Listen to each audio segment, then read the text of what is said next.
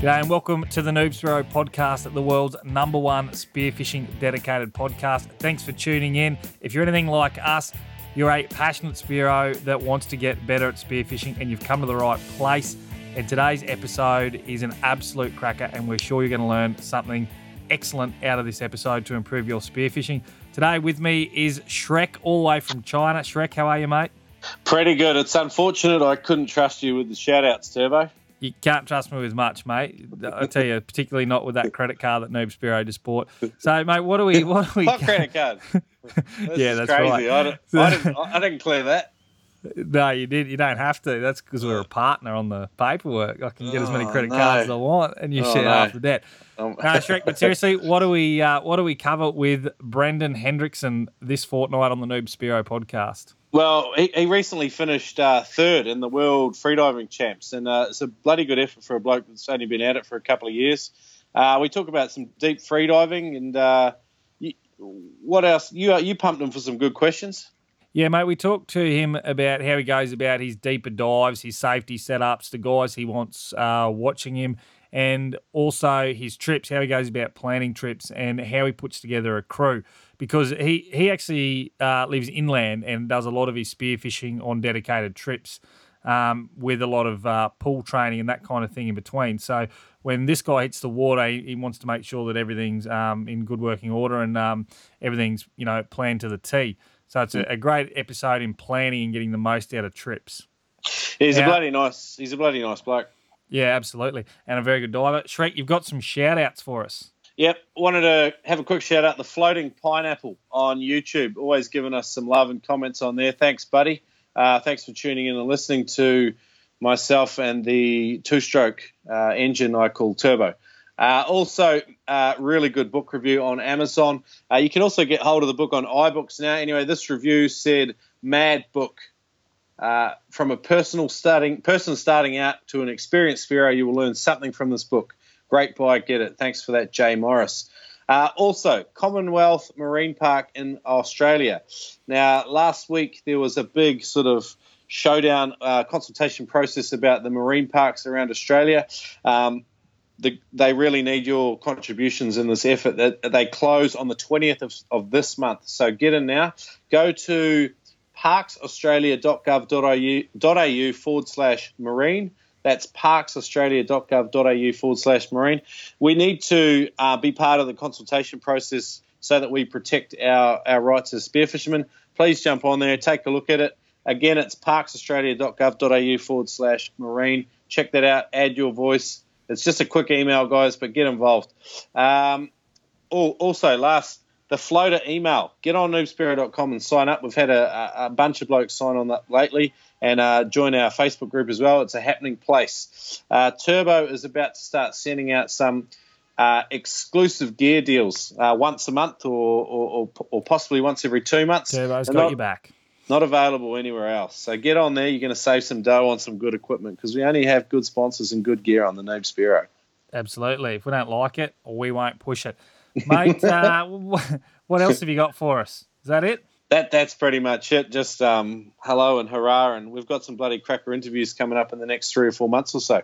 Yeah, we've just done. We're just fresh off a recording day. We've batched a few, and we have got some huge names from the US and a very big name from Australia, which I think a lot of you guys are going to really look forward to hearing from.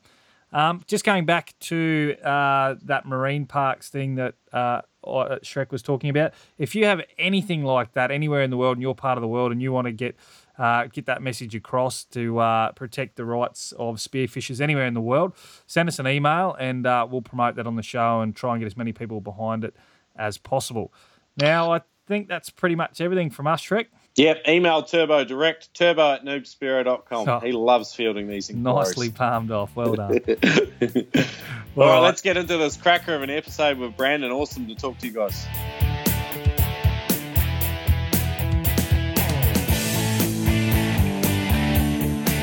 Guys, Spearing Magazine, join the Noob Spearo podcast. They've got some of the best contributors in the world. They've got stories from all corners of the globe. And if you're interested in contributing something, you can head along to spearingmagazine.com. Head up there to the top right corner, get into the menu, and there's become a contributor to Spearing Magazine. Now, some of the guests on our show have been contributors, or they regularly contribute. We've had Jessica Cripps, Michael Takash, and Ted Hardy contributes a regular section. It's probably the best quality magazine, pound for pound, in the world. So get in there, check out the photography. It's an awesome heavyweight magazine. You can also get the digital edition. So head over to spearingmagazine.com to learn a bit more. Join them on social, Facebook, Insta, or YouTube. Guys, support the Noob Spearo podcast by shopping with today's sponsor, spearfishing.com.au. That's right, you can use the code NoobSpearo and save $20 on all purchases over $200. If you're looking for that next spear gun or wetsuit, then spearfishing.com.au has got a huge range of equipment for you to go and check out. There's good reviews on there about everything from booties to budgie smugglers, so enjoy and get hold of something good. If you live here in Australia, check out Adreno's physical stores in Melbourne, Sydney or Brisbane, and join over 60 underwater experts to get advice about everything you need for equipment. Thank you for shopping with our sponsor, spearfishing.com.au, and supporting the Noob Spearo podcast. G'day, Noob Spearo community. Thanks for joining us today. We are chatting with Brandon Hendrickson, aka Spearo Brando, over there in Kansas City. And Brando recently cracked up a huge depth in a freediving event over there. He's super laid back for an American. I'm really looking forward to having a good chat with him because we've been talking back and forth on social media for a while. So thanks for joining us today, Brando. Thanks, guys. It's looking forward to the opportunity to speak with you. Awesome, mate. All right, Rene, you're landlocked. So why don't you tell us a little bit of how you got started in spearfishing and where you got started? Sure, man. I grew up as a kid in South Florida on the Gulf Coast of Florida, in Naples, Florida, and grew up around my dad was a big rod and reel fisherman, and obviously scuba diving is also very popular down there for spearfishing. So my dad and his friends were all big into that. And growing up around that as a kid, I learned how to scuba dive at about 10 years old. Oh, wow. And eventually that moved into free diving and doing a little bit of spearfishing. From there, it was trips to the Florida Keys a couple times a year, usually in the summer, to enjoy the clear waters, and the passion just grew from there. And earlier today, Turbo and I were just having a casual chat with Manny Bova, who makes Manny Sub spear guns over here. He's very familiar with you. He says you guys have had hour-long conversations talking about 3 hour long, you reckon? and we know how Manny loves to chat. So, but he said you are one of the most well-travelled spearos he knows, and you also do some really deep freediving, as I mentioned before. How did you get into all of that? And tell us a little bit about your travels and some of your adventures. It's funny you mentioned Manny because he's well versed in conversation. And the other night we set a new record: 3 hours and 33 minutes we spoke. he was just warming up. You guys were probably only talking about like barrels on spear guns. That was just Manny's side of the conversation. We're both absolutely ate up with spearfishing, and we can talk about the intricate details of a spear gun for hours. Yeah, and, awesome. Manny's a great guy. Love his spear guns, and that's kind of, he goes without saying too much. The guy's well respected in the industry. What else was the other question you had about that? Yeah, so Manny said you're one of the most well-travelled spearos he knows, and I mean, Manny's fairly well-travelled himself. I mean, he went to the Greek World Championships last year, and he's had a good look around. So it must obviously mean that you are well-travelled. So tell us about some of your adventures. Some of my adventures. Well, there's been a few. Traveling and spearfishing is a big passion of mine. I love the travel aspect as much as I love the actual spearfishing. The logistics of putting a proper trip together is definitely a challenge. As is putting together the right crew to do the job. So how did you get started spearfishing and traveling? I guess take us right back to your first trip. I think my first trip was down to Mexico, to Baja, and I found out about it same way I found out about a lot of my trips is, searching the internet. And that was one of Palapas Ventana's original trips that they did. It was teaching newer divers how to blue water hunt. Okay. And with Dennis Hostler was teaching the course that week, and I joined another group of spearfishermen down there, solo myself, and spent about a week just trying to learn how to hunt wahoo a little bit better. I'd done a lot of dirty water diving prior to that, but blue water hunting was a little vague to me. So going down there was new, and it was a great experience. I didn't spear the fish I would have liked to, even though I definitely had the opportunity.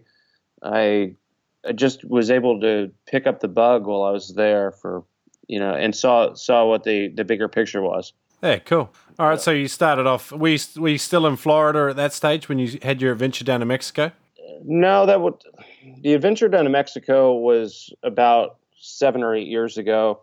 I had moved back from Florida when I was a late teenager, and ended up landlocked for about 10 years here, starting my arborist company, and had focused on that and hadn't had a chance to travel much. Had been traveling a little bit for business career conferences, and got back around the water and realized that I wasn't really into golf. So I needed to come back to my calling, which was diving, and so that had me seek out the spearfishing and free diving aspect. That was my first serious spearfishing trip. I'd say it was about 8 to 10, roughly 8, maybe 10 years ago. From there, it was just seeking out the next trip I could ever find that I could properly equip a crew, and where we could go somewhere that we had a fairly good idea what was going on with the fish, and that was affordable. So you're essentially, so you're landlocked and you're sort of just living for these spearfishing trips with your mates that you organise once a year or a couple of times a year. You sort of get out. I get out about 10 to 12 times a year. Oh, yeah, really? Wow. Yeah, I have. So you organise and guide trips, is that right? I'm pretty much doing everything except for charging my mates. I've had the opportunity to approach the guiding, and I've been told a lot of times I should be charging for what I do, but I would rather just go with the crew I like and not charge anybody else, and know I get to go with who I want to, rather than everybody having to pay. What I do is I'm pretty much looking. I look about 3 to 4 months out with a longer forecast out about a year and a half. Wow. I've got trips booked up right now all the way through next summer. I'm booked up really solid all the way through August of this year, and then the trips do get a little more scattered out. It's just time of year for me, dependent upon what I'm able to do locally and what I can balance with my work and personal relationship side as well as my hobby, to make sure that we all are satisfied. And spearfishing is a huge part of my hobby. Freediving and now competitive freediving has become a little bit larger part. I decided in 2016 that 2017 might be my year to give it a go at the competitive side, after a little prodding from a few of my instructors. And I saw, just while we're there with your competitive freediving, I saw some video footage of you in Dean's Blue Hole not too long ago, maybe a couple of weeks ago, and you clocked up a really good dive, 80-something odd meters, I believe. 86.9 meters I did. Yeah, wow. 3-minute, 25-second dive. It was free immersion. It was about 10 meters deeper than I'd ever been, constant weight. I had been down there for about a week and a half, almost 2 weeks, training. Went there to train for a no fins technique, and with the hopes of making 50 meters no fins. Accomplished that early in the trip, and took the opportunity to, while I was there with William Trubridge, he's the guru when it comes to no fins as well as the free immersion technique. So trained with him a little bit and did refine my technique on my free immersion and managed to punch out a dive to about 285 feet. Wow. So was really, really stoked on the progress and the opportunity to get to dive there. Yeah, cool, man. And free diving as a discipline does sort of marry up quite well with spearfishing. It's interesting that you've developed both of these interests sort of simultaneously while living landlocked and managing to guide trips as well. You've done pretty well, I think. Last year you mentioned you were over here in Australia in the Coral Sea. You got chased out by a cyclone or a big storm. What are some of the other interesting locations you've dived in? How did the Coral Sea stack up next to Mexico and some of the other exotic destinations you've been spearfishing? The Coral Sea was a great trip. It didn't quite live up to the hype, unfortunately. I think part of that was because of the weather. We just ran on bad times. Yeah. I could see the potential there. It was definitely, we had a great crew, fabulous charter with Bianca Charters and Captain Pete. The big fish were not around, unfortunately. So as far as the dogtooth hunting, which is a little bit of a passion of mine right now, it's there. It's not. I wouldn't quite put it next to Africa yet, but it's there. I know there's some big fish coming out of that area. If I were to rank it, I would put it in my top 5 of my trips for sure. Wow. My Mexico is definitely comes in on the list when it comes to spearfishing. The Bahamas is up there as well. The pole spearing over there is phenomenal. Your groupers and snappers, etc. One of my favorites, especially for the winter time on this side of the globe, our December-January run to Panama or to Costa Rica for Cubera snapper, which I've talked a lot with Manny Sub. Yeah. That is I've never really seen reef diving quite like that. Yeah. So we've been keen to try to put another trip together like that for me and some friends. It's not an easy trip to do, but that's a really fun trip. Panama is up there. Done the yellowfin tuna there. Yeah. Done the blue water run in Panama during the spring. Fall we go typically to Pacific side of Baja. That's hunting yellowfin tuna, wahoo, big, huge groupers, and big Cubera snapper. That's ranks pretty high up there. And then the northern Gulf of Mexico here in the United States is really hard to beat. Wow. You can go there anytime from about right now, this time of year, all the way through the fall, and hunt big yellowfin tuna, wahoo.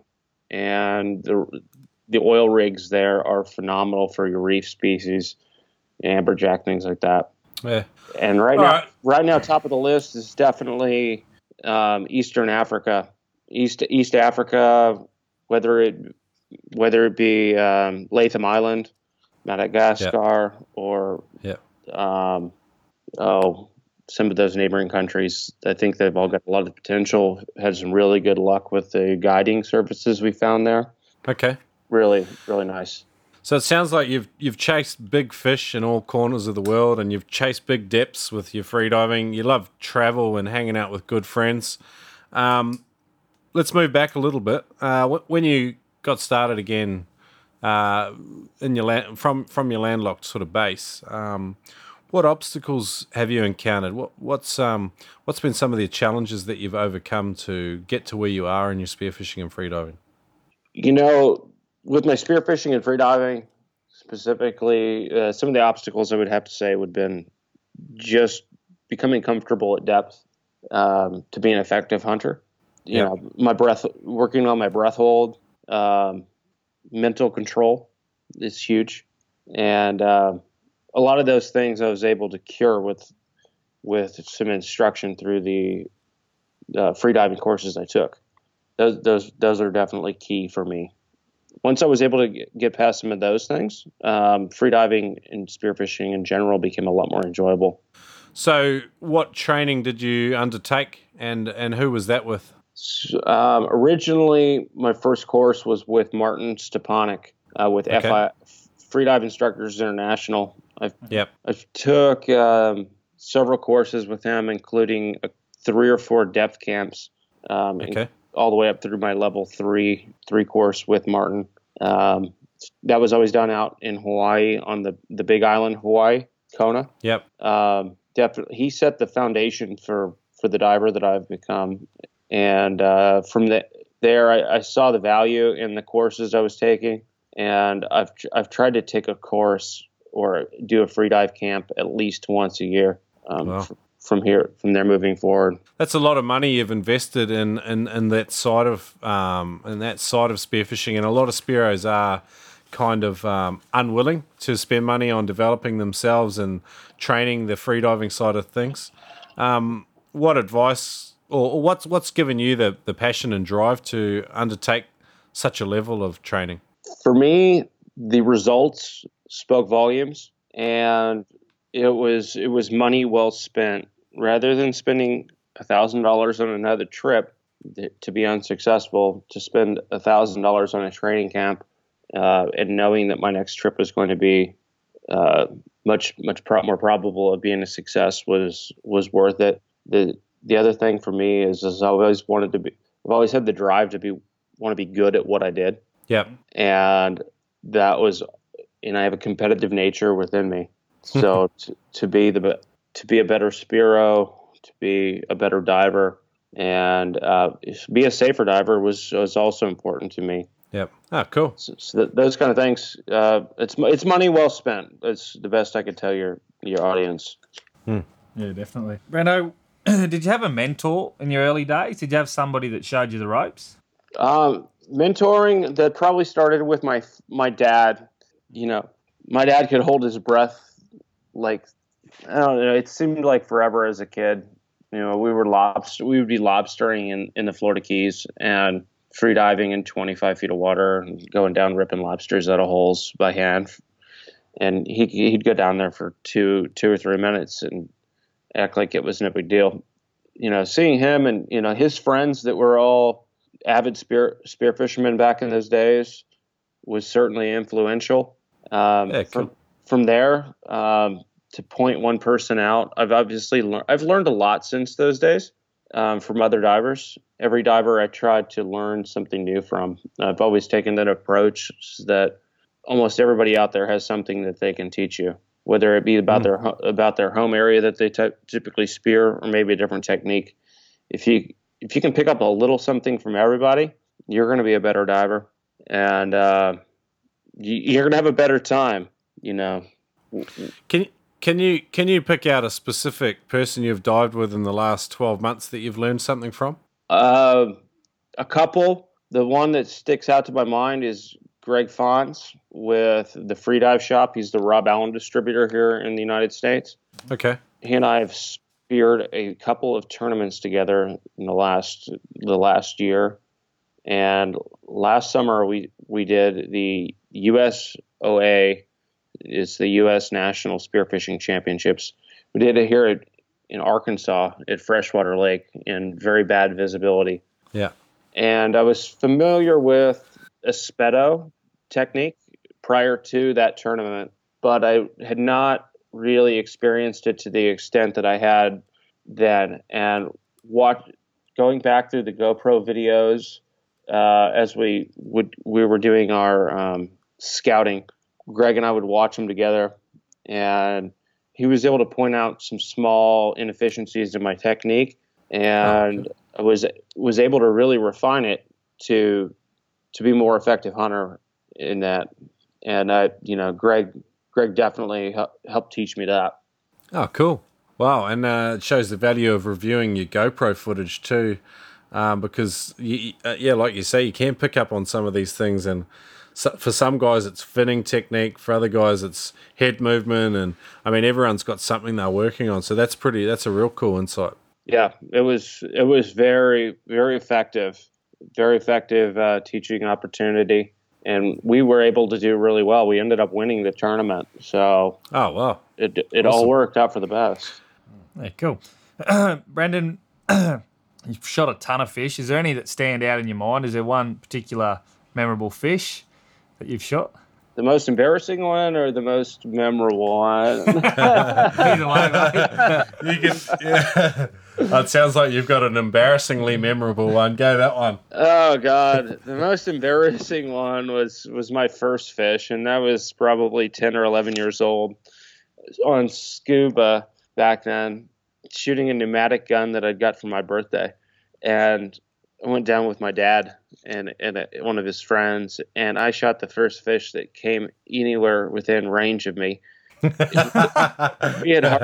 hardly left the surface, and in Southwest Florida, the idea of being quiet and not firing your gun off until you get a good fish really in front of you is pretty important. The guns were loud; they scared the other fish, and I waited. As soon as a school of spadefish came up near me, it may have been near a record size spadefish, but I let it have it, and I got the dirtiest looks that day. So that was definitely an embarrassing one. I will never forget that one, and nor will my father let me live it down.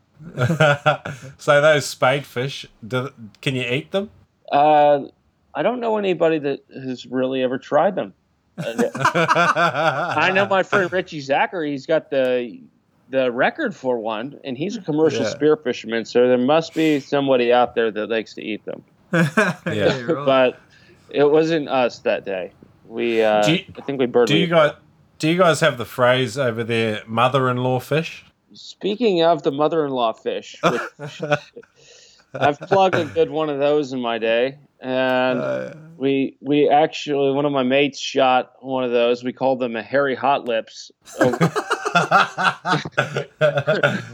We were in East Africa at Latham Island, and my buddy he shot what would have been at the time the new IUSA world record. I've got a picture of it on my Instagram. I've never tried one. Let's say that. But I'm familiar with the species, and I understand that even the sharks don't eat them. Guys, spearfishing is all about self-improvement. It's about practice, time in the water, and getting better, holding your breath longer. But you know what? Sometimes you can buy a piece of equipment that really lifts your game, and that is a good set of fins. Now, good set of fins, what does it do? It makes you more efficient in the water. They are more reactive. You get more bang for your buck in terms of energy in versus energy out. And the best fins, the fins that we love the most, that are not only super reactive and super efficient, but really strong and are going to last years on your feet, are the Penetrator range. So get over to penetratorfins.com and check out their full range of composite and carbon fiber blades. On top of that, we now have a code for you guys to save $20 off your next set of Penetrator blades. So pump that code in, NoobSpearo, at checkout, and you'll save $20 off. Add to that, Penetrator is now offering a flat rate international shipping of $25 for you, the NoobSpearo listener, and even more, a full international warranty. So get in there now, check out all the great designs, and get yourself a set of Penetrator blades. God bless America, guys. We're joined by Spearing Magazine today. Isn't that right, Turbo? Absolutely. You've done it again. USA. USA. God bless America. Now, if you love America and you love spearfishing, get hold of Spearing Magazine at spearingmagazine.com. Hoorah. That's all the American stuff I know. Semper Fi. Chevrolet. Detroit City. Look, guys, the magazine is way better than Turbo's American accent. Probably better than mine too. You can check them out on social media, actually. Head on Facebook or Instagram, YouTube, whatever's your thing. Find Spearing Magazine and join those blokes. They put up some wicked photos and stories. Check them out, spearingmagazine.com.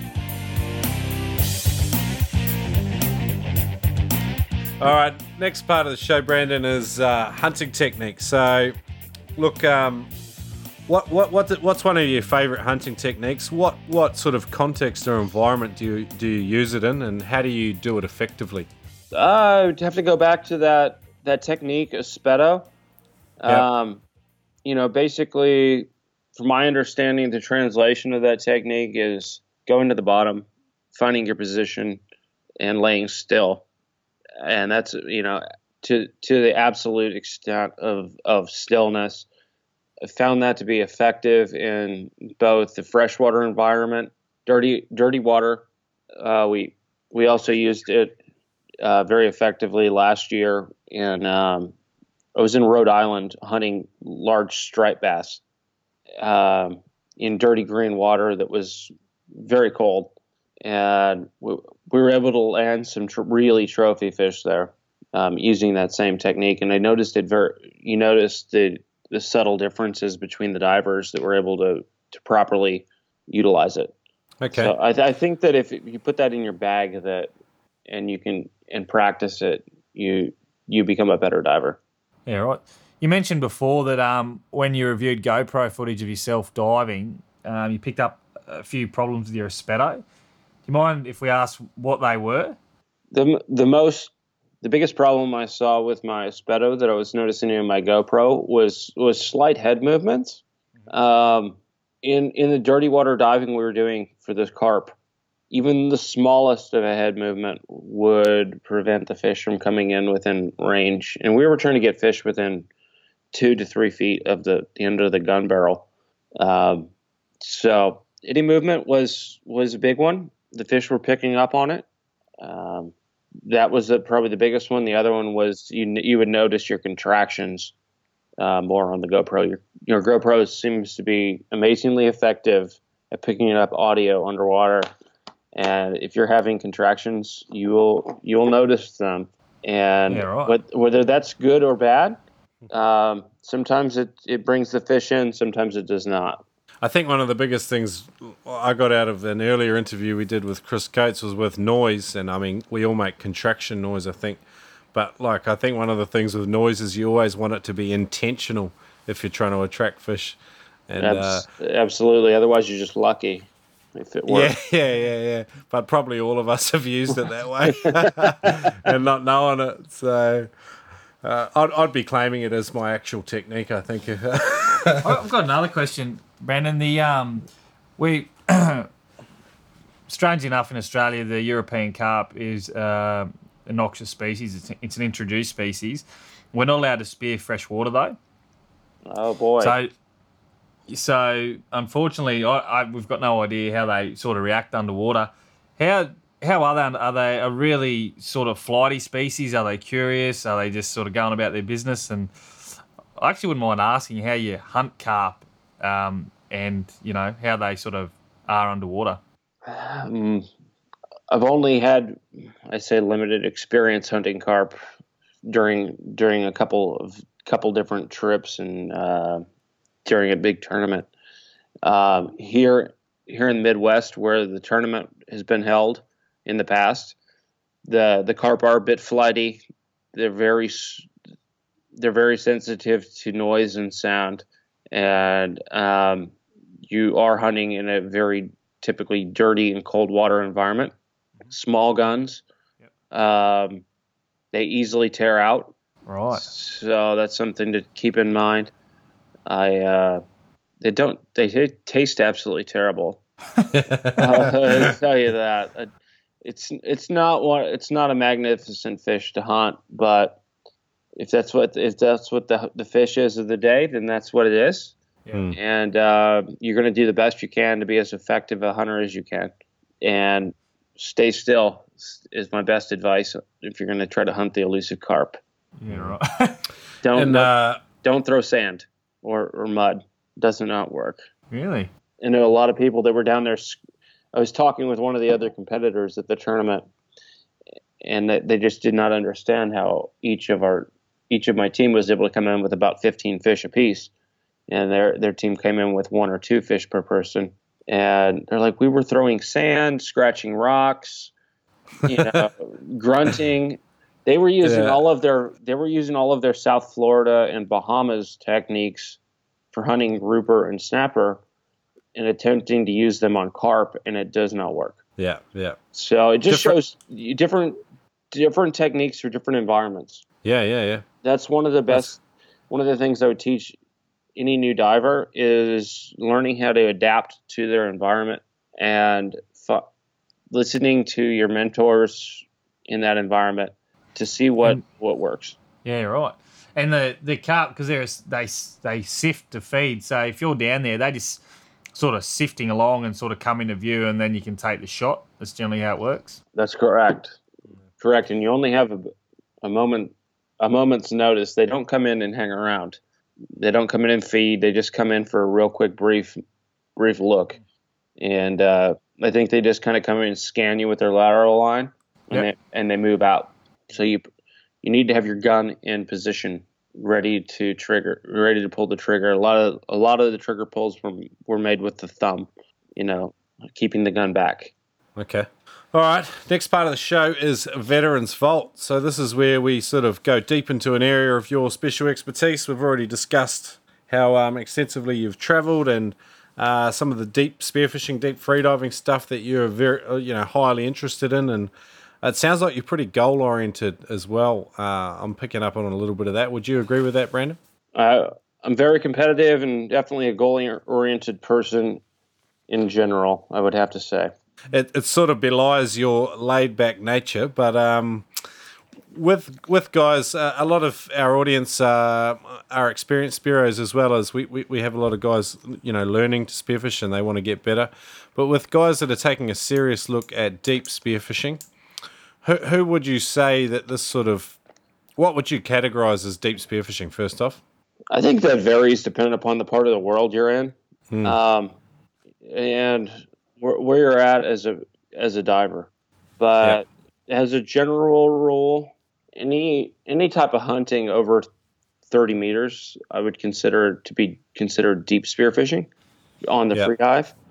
That's something that I've worked on a lot over the last several years. Try to become effective at that. Some of that was goal oriented for me. That originally started my quest to become a better spear fisherman was my first trips to Mexico, realizing you had to dive near 30 meters to effectively hunt the large grouper species there. To be able to lay down at 25 meters on the bottom and have a good 45 seconds to a minute of bottom time was typically the difference between the guy that landed a fish and the guy that just went home empty-handed there. Wow. So that's what sent me on my quest originally to become a better diver. And then as I became more affluent to the deeper realms of spearfishing and deeper destinations where the bigger fish tend to be a little on the deeper side, that gave me a reason to want to refine my craft per se. And whether that was dogtooth tuna or cubera snapper, which were probably the two most commonly deep fish that I was targeting, to be able to be effective at those ranges of hunting at around 40 meters was important. Wow. Now, not every spearfisherman is going to approach those depths, and not every spearfisherman is interested in hunting at depth. And but for those that are, Brendan, how long did it take? There's a lot of risk associated with diving at depths beyond sort of 100 feet, that magic 30 meter mark. What are some of those risks, and how did you approach it from the get go? Certainly picking those battles when the right time was to do that was important. Finding the right conditions, dive partners who were willing to spot you. Those are things that looked for.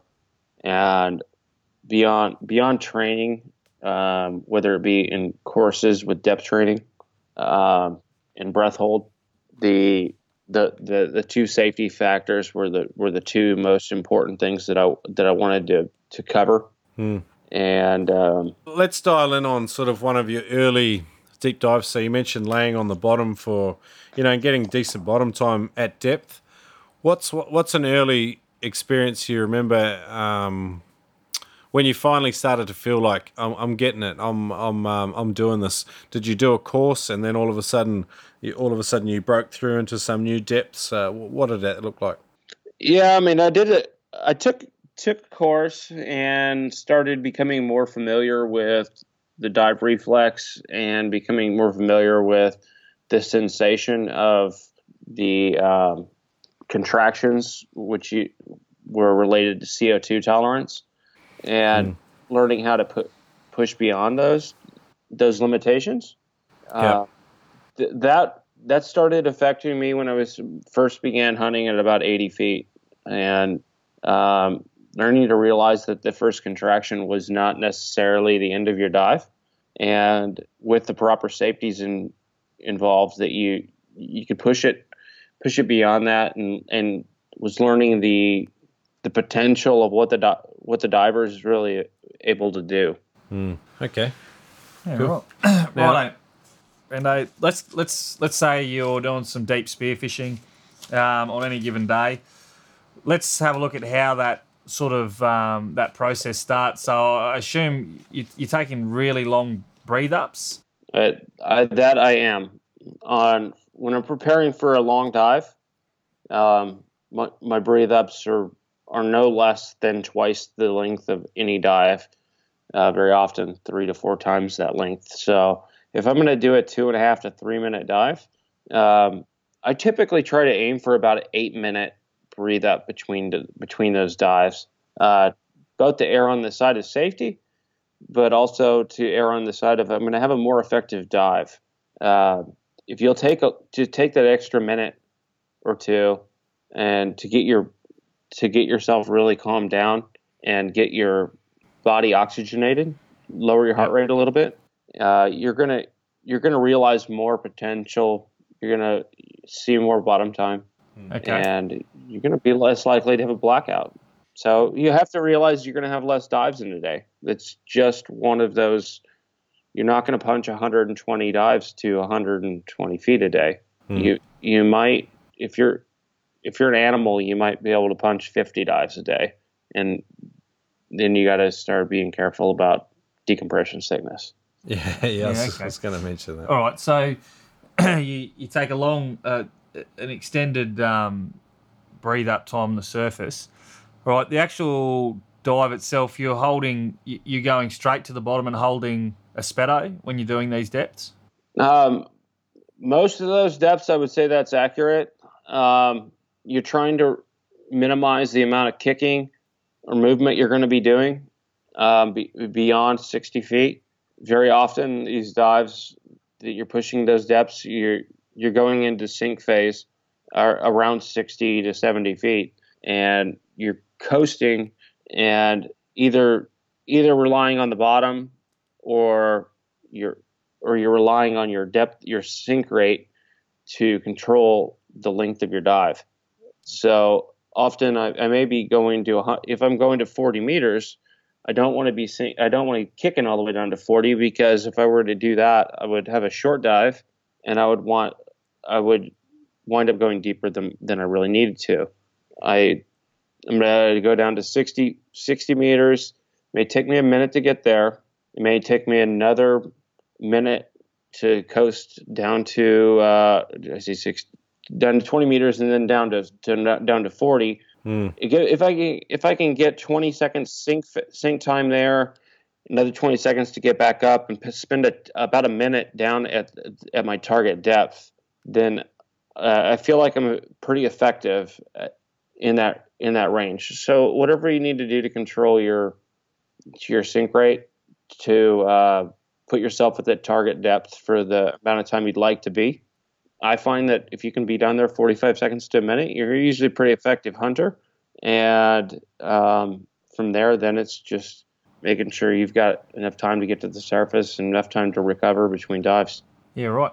Okay, so on your return to the surface, have you got any tips for efficiency or staying calm or just making sure you get back to that surface safely? Definitely. One thing that I noticed that a lot of divers don't take advantage of with your return to the surface on a deep dive, nine times out of 10, you're going to be diving with a float line and float with your shooting breakaway. Go ahead and let go of your gun. Let go of your gun at depth. More often, nine times out of 10, or more than that, you're not going to be shooting anything on your way up. Go ahead, it's less drag, less weight for you to bring up, and take your time coming up. Spend as least amount of energy and be efficient. Some things that I do occasionally on my way up from a really deep dive or a really long dive, I may even go into a dolphin kick with my bifins that may be a little bit more advanced than some newer spear fishermen have considered, but I find it very effective. The monofin technique, you can be done with bifins, does not require a ton of energy at all. It's definitely saved me on a few dives.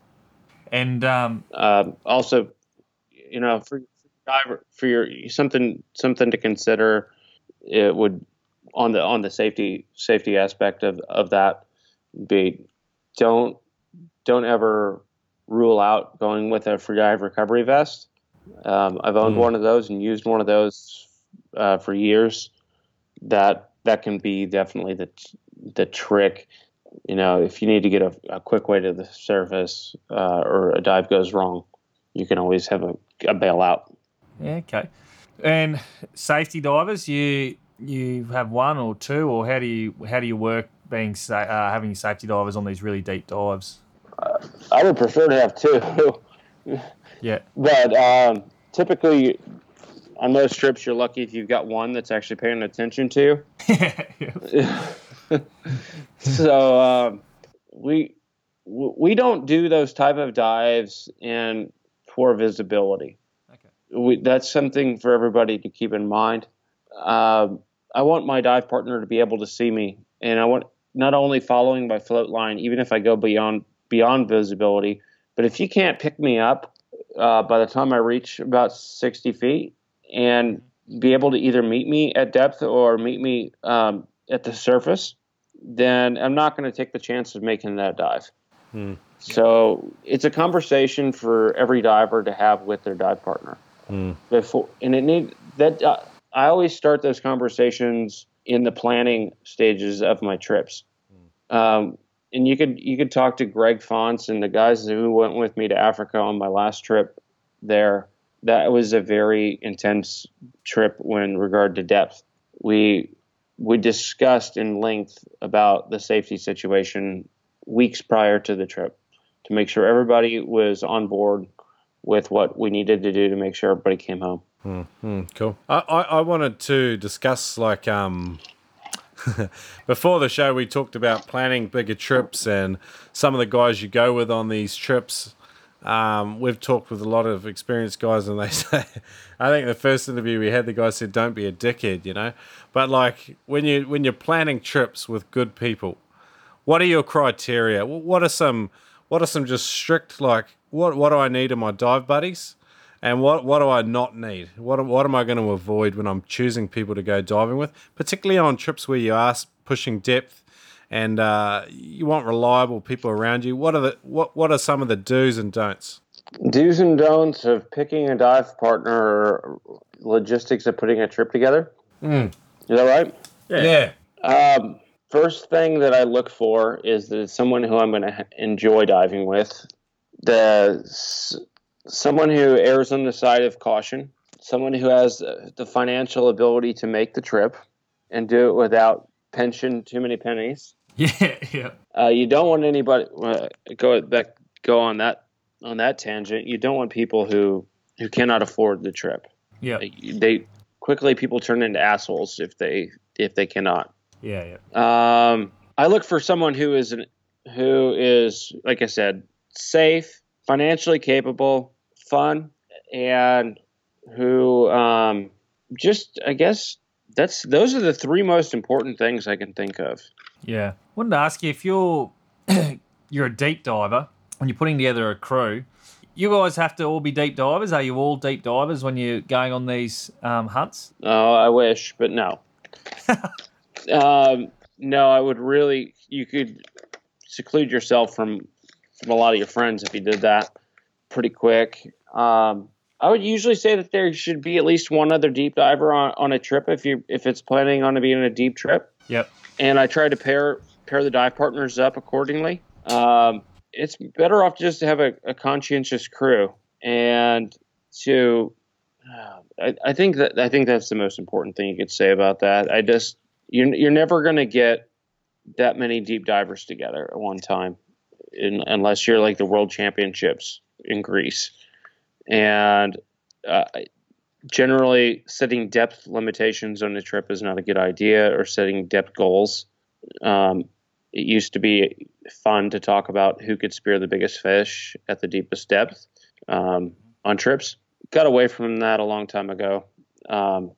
It's a bad habit for people to get into. You got guys that are pushing themselves because of machismo, and it's not a safe way of playing games. Don't push people down. Don't do variable weight drops if people are not accustomed to them. Just stick within everybody's limits is what everybody needs to do. While we're discussing deep spearfishing, we've talked about it briefly. Decompression sickness. We've talked about lung squeeze in previous episodes. I wanted to talk about some of these injuries that can happen when you are doing deep spearfishing, and I was hoping to maybe get your idea on, guys like slowly acclimating to diving at depth, because I think it's a bit of a process, and some of the guys, they watch a video and they think, oh, okay, I'll learn the techniques and I can dive to 40 meters. What's your kind of take on this? A big question, but what do you think about it? It's funny you asked that. I think that's a great question. I think that depth, what we like to refer to in the freediving realm of things, is called depth acclimation. Yeah. And that is one of the things that is going to make you, if you are acclimated to the type of depths you're going to be diving, you're going to be less susceptible to squeeze, which is certainly a very valid concern health-wise. You're going to be less susceptible to blackout. I don't recommend people pushing their limits. I don't recommend someone trying to go spearfishing at 40 meters if they've never dove past 20 before, whether they get a free ride to the bottom or not. You, like you were saying, depth acclimation is something that does occur over time. Your body gets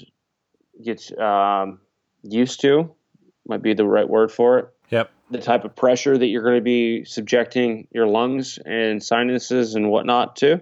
And that certainly improves your chances of diving to deeper depths safely. For me, getting to become the opportunity to become a deeper free diver, depth acclimation has been something that's been a topic with a lot of my trainers, because everybody wants to eye you up, see what they think you're capable of before they ever met you.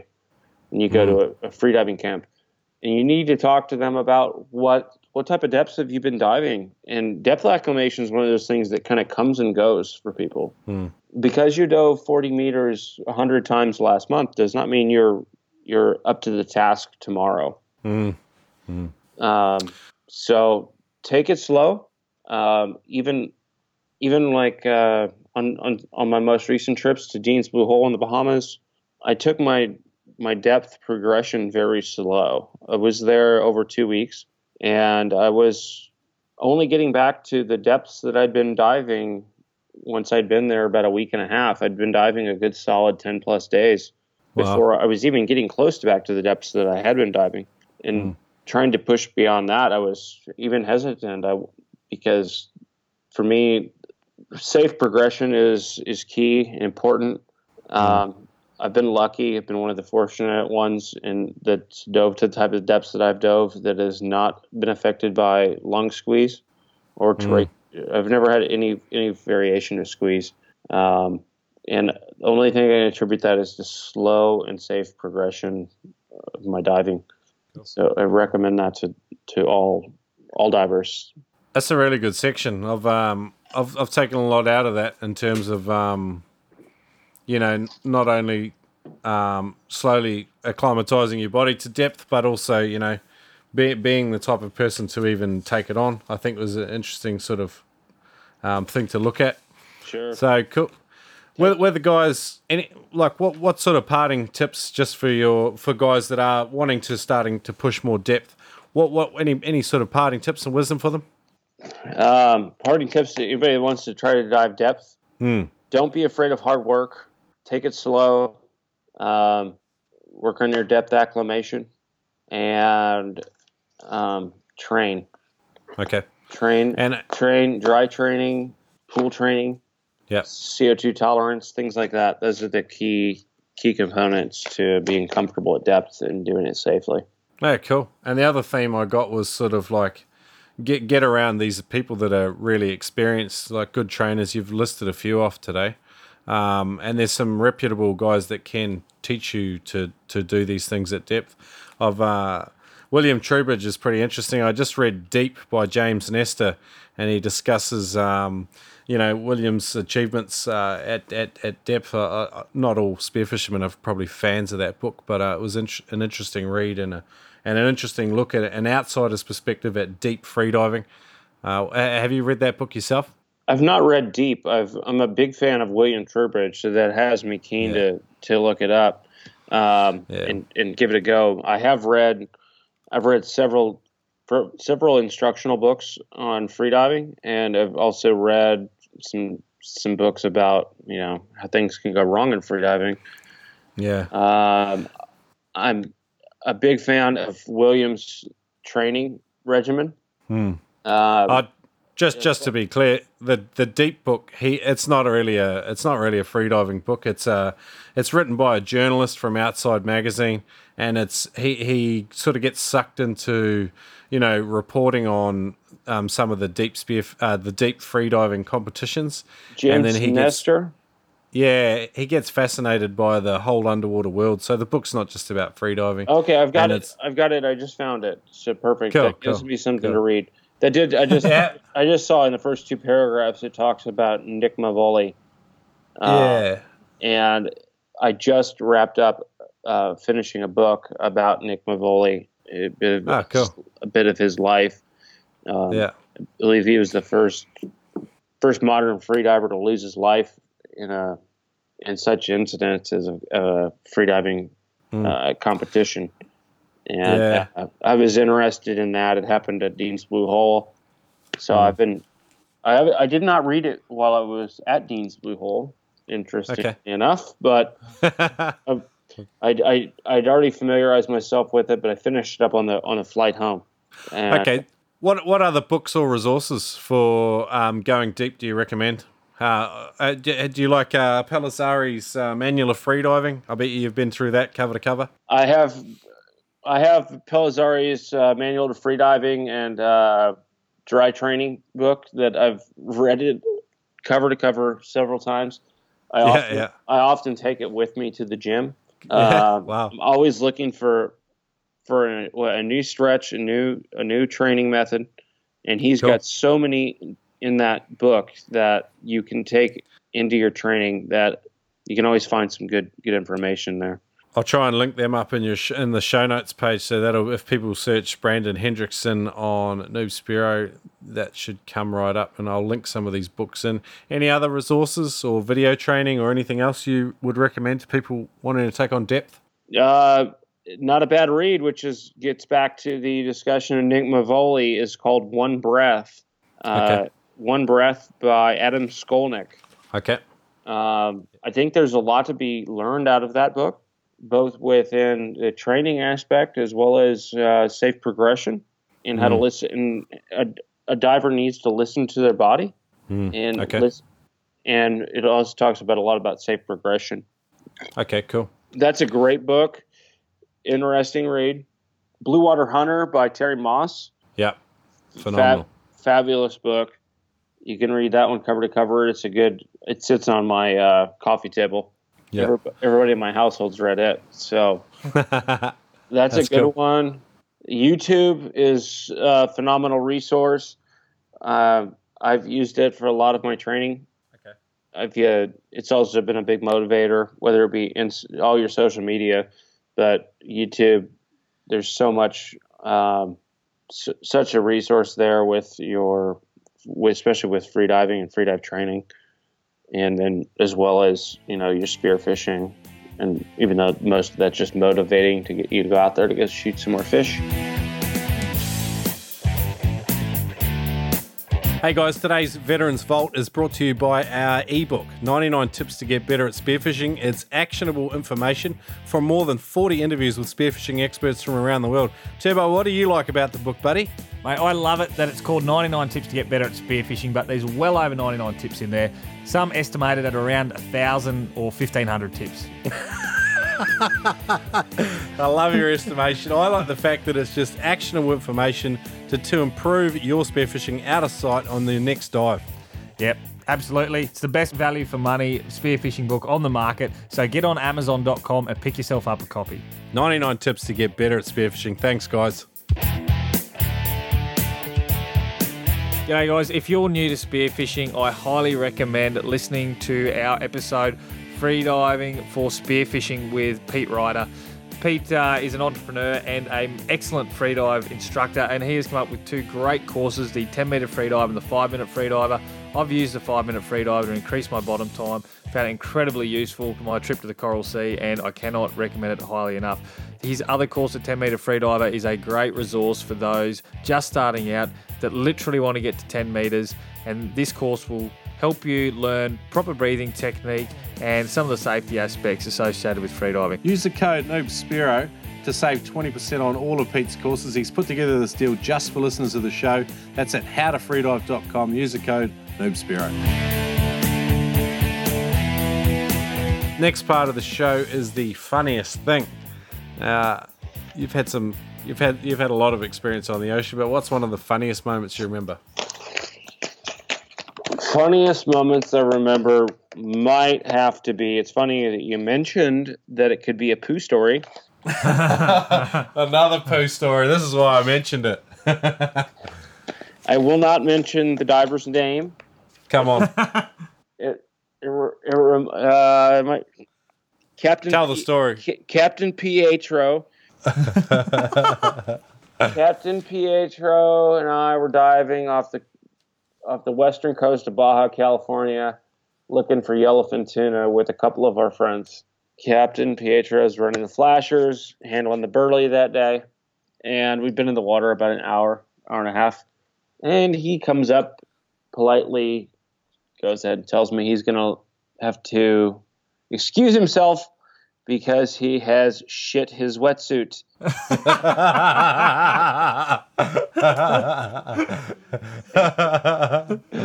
And to say the least, we didn't see him for quite a while. He came back in the water about an hour later, and he was in a different wetsuit. He was a bit blush in the cheeks and obviously embarrassed. And we found his wetsuit soaking in a tub of Clorox bleach on the back of the boat. When we got back. He didn't. It wasn't good burley. We didn't shoot any fish that afternoon. That sounds like just a regular day out with Turbo, to be honest, Brando. But all good. All right, man. If nobody shit the wetsuit, you've never been diving with a good crew. So, in your dive bag, you obviously dive variable conditions all the time. But what's some of your go-to gear in your dive bag? What's a no compromise, if you like? No compromise things that I like to have in my dive bag or my main kit is going to be like a good open cell wetsuit that's fit to the conditions I'm going to be diving. Prefer a custom fit one if I can get it. Just makes me more comfortable. I don't get big into the camouflage thing. I like a good flexible weight belt. A lot of elasticity. Go with light weights. I'd rather be underweighted than overweighted, and I like to be able to change my weight depending upon the dive conditions. So I go with typically 1 pound increments or half kilo weights. Yep. From there, obviously, your dive knife is important. I like to be able to access it from both hands. So I keep it typically right on the front front of my body, near my crotch, where I can get to it from left or right hand. Obviously, your spear gun is super important. I use typically Manny sub guns, anywhere from the 90 centimeter to 130 range. Gives me a lot of punch in a short, compact sort of barrel. Yep. A lot of bang for your buck there. And I'm a big fan of spearfishing flashers. I think that they're more effective than often your burley.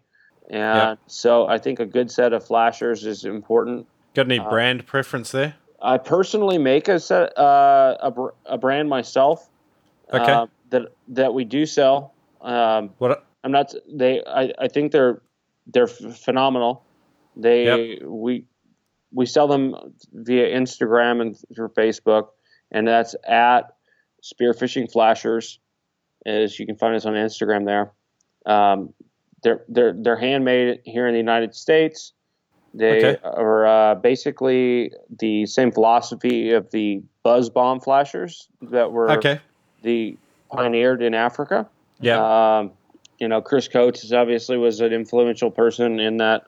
Definitely. In that, he brought the awareness to the spearfishing community about those. Even they've been around for about 20 years, and you're basically making a squid-like skirt on a weight that appears looking like a squid, and then using some flashing fish above that to throw off the flash and give the fish something to come check out.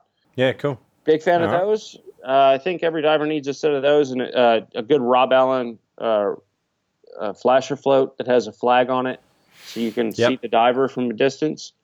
Whether you're on a liveaboard trip or diving from shore, diver visibility is a big important thing to consider. And if you've got even if your flasher float may have the only thing that you have that has a flag on it that sticks up above the water, that's better than nothing. Yep. So love that. I usually keep a set of throw flashers on my hip.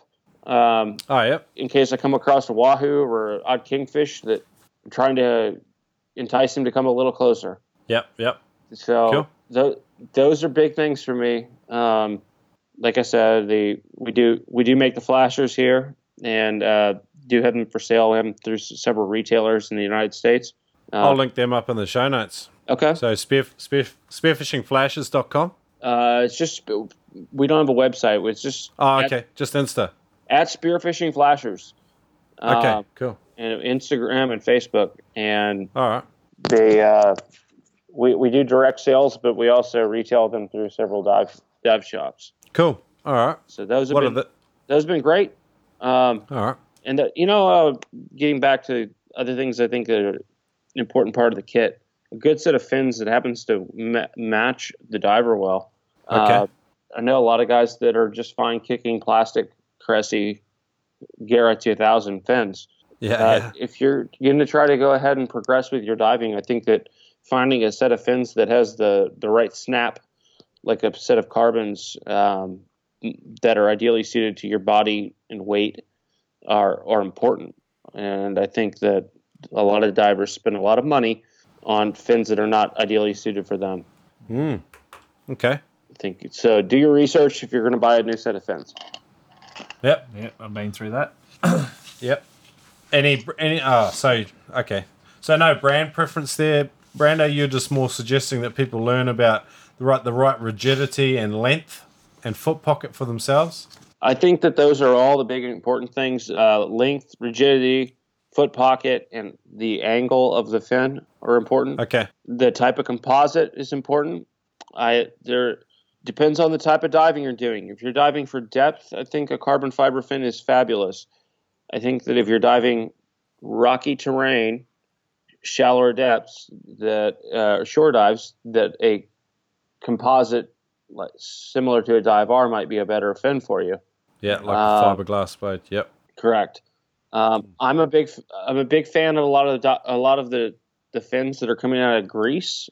The divers over there have done a lot of research, been diving many more years than most of us in the United States or even in Australia.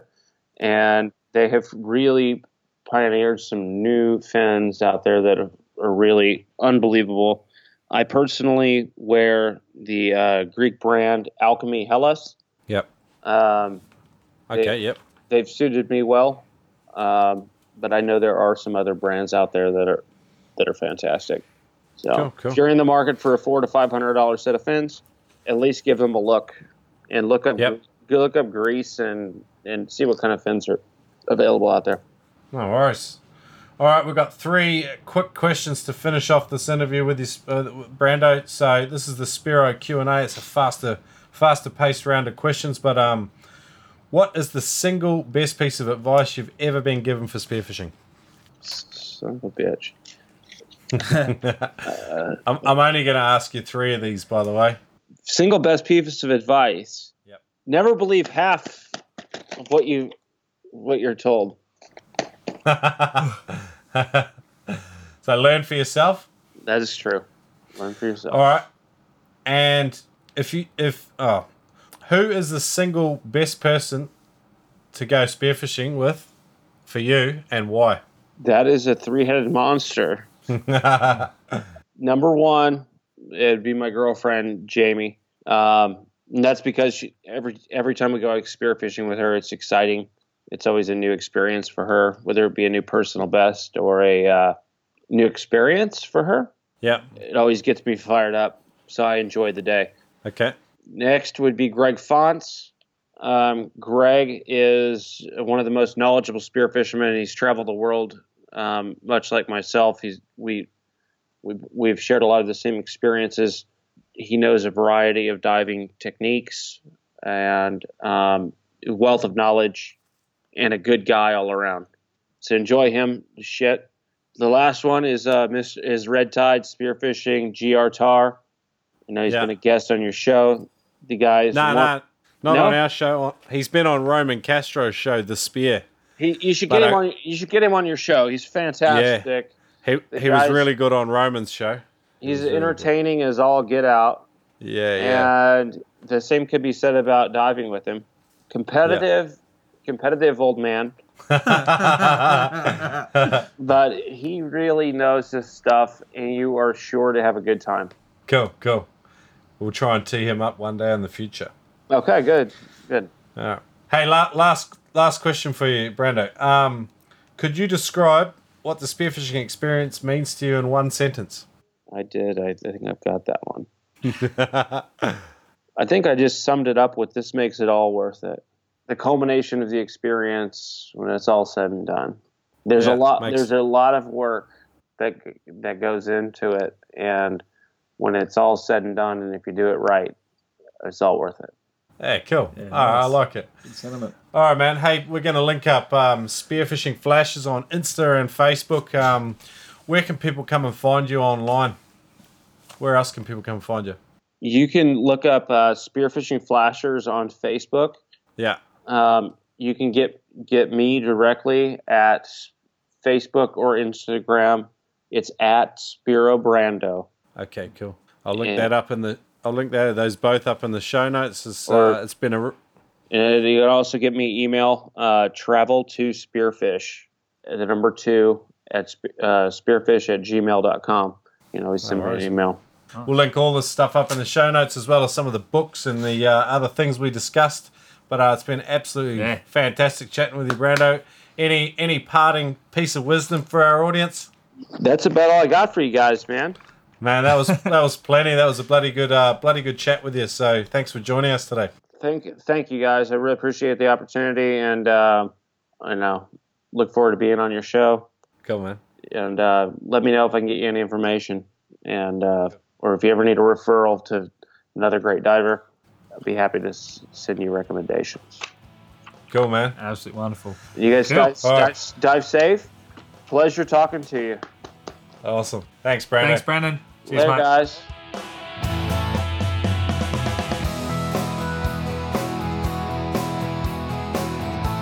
G'day guys, thanks for listening today and joining Turbo and I in studio with another great guest. Now, today's show was proudly brought to you in partnership with spearfishing.com.au. Adreno have also put together a code for listeners of the Noob Spiro podcast where they can save $20 on all purchases over $200. That's right, punch in the code NoobSpearo when you buy your next spear gun or wetsuit at spearfishing.com.au and save yourself $20. It's a no-brainer. Shop with our sponsors Adreno at spearfishing.com.au and support the Noob Spearo podcast. All right, guys, thanks for listening today. I hope you got something out of this episode with Brendan Hendrickson. He's a fantastic diver. A big thank you to Brendan for coming on the show and speaking with us. We know that he is a busy guy, planning trips and working and everything that he does in his life and his preparation for his competition diving as well. So big thanks to him. Big thanks to my co-host Shrek for being the world's greatest anchorman in the world of spearfishing-related podcasts. That's right, #1 anchorman. You heard it here first. Also, guys, before I go, another heads up on the book. If you're on, iBooks. We're now on iBooks as well with 99 tips to get better at spearfishing. So if you're keen on downloading a copy, get onto iBooks as well as Barnes & Noble and every other platform. We're on the lot of them at the moment. Now, on to next week. Finally, we're getting around to Travis Hogan from Aimrod Australia. We talk gear, we talk spearfishing big pelagics up on the coral reef in those warm waters. He's a wealth of knowledge, and we get the down low on how they go about designing their gear. I know they're very popular around the world, so this will be a great one for any Aimrod fans out there. So a big thank you to you for tuning in, and we'll speak to you in a fortnight's time. Now, if you'd like to connect with us further, do yourself a favour and get on our email newsletter. That is full of the happenings and goings on around Noob Spearo, and it's got some great deals in there for you as well. Now, if you are a hardcore fan, or just a fan, or you need a new shirt, go to noobspearo.com and check out our range of shirts. We've got some great stuff there, from sizes from Turbo to Shrek. Turbo to Shrek. Yep, and everything in between. And Shrek, what can they do if they want to become truly better at spearfishing? Go to Amazon.com, get your hands on our ebook, 99 Tips to Get Better at Spearfishing. It's actionable information drawn from over 10 years spearfishing experience between Turbo and I, and some of the best information we've learned from more than 40 interviews from spearfishing experts around the world. Also, guys, just quickly, leave us a review wherever you listen to the podcast. It helps other people find the show. Thanks for listening today. Look forward to getting in your ears again in another fortnight. Thanks for listening, guys. We hope you get a couple of PBs this week.